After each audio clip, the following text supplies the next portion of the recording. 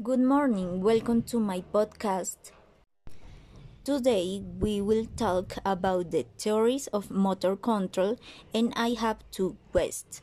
They are Laura Daniela Matiz and Juliana Suta. And who speaks to them? Stephanie Velázquez. Hi guys, how are you?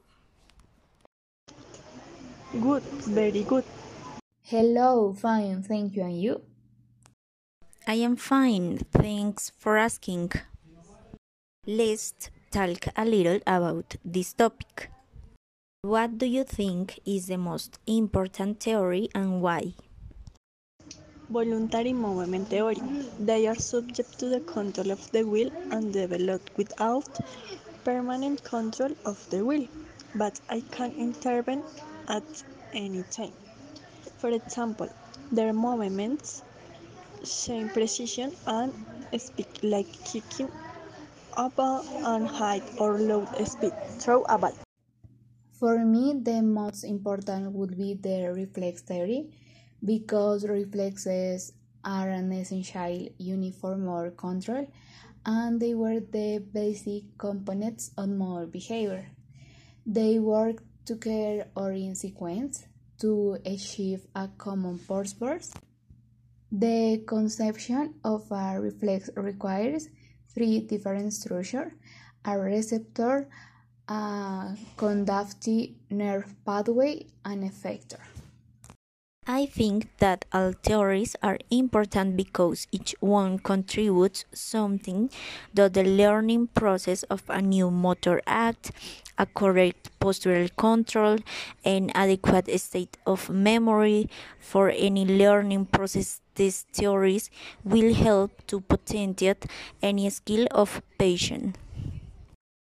What are the components of proprioception?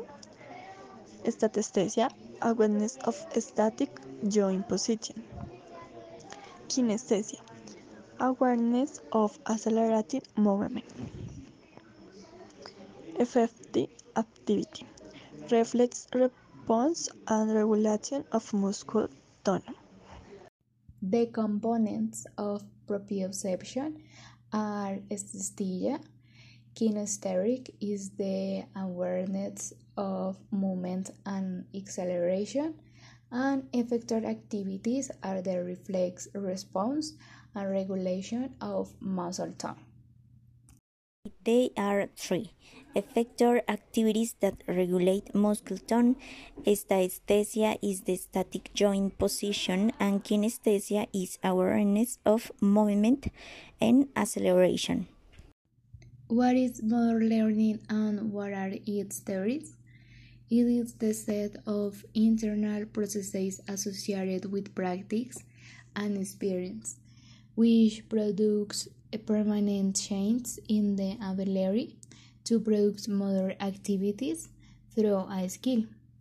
And their theories are Fitts and Posner theory, Bernstein theory, Hantel model, and as a closed and open theory. Motor learning is the acquisition, application, and maintenance of motor skills, focused on developing coordinative capacities. Theories are reflex theory, hierarchical theory, system theory, and ecological theory. Motor learning theories are the basis of motor rehabilitation. It applies the knowledge generated in the fields of motor control and learning in neurorehabilitation. Theories are Fitts and Posner three-stage model, Bernstein three-phase system model, Gentile's two-phase model, phases in the formation of the motor program. That's all for today. Thanks for coming. Happy afternoon. Bye bye. Thanks for the invitation. See you later. Bye, thanks for the invitation. See you.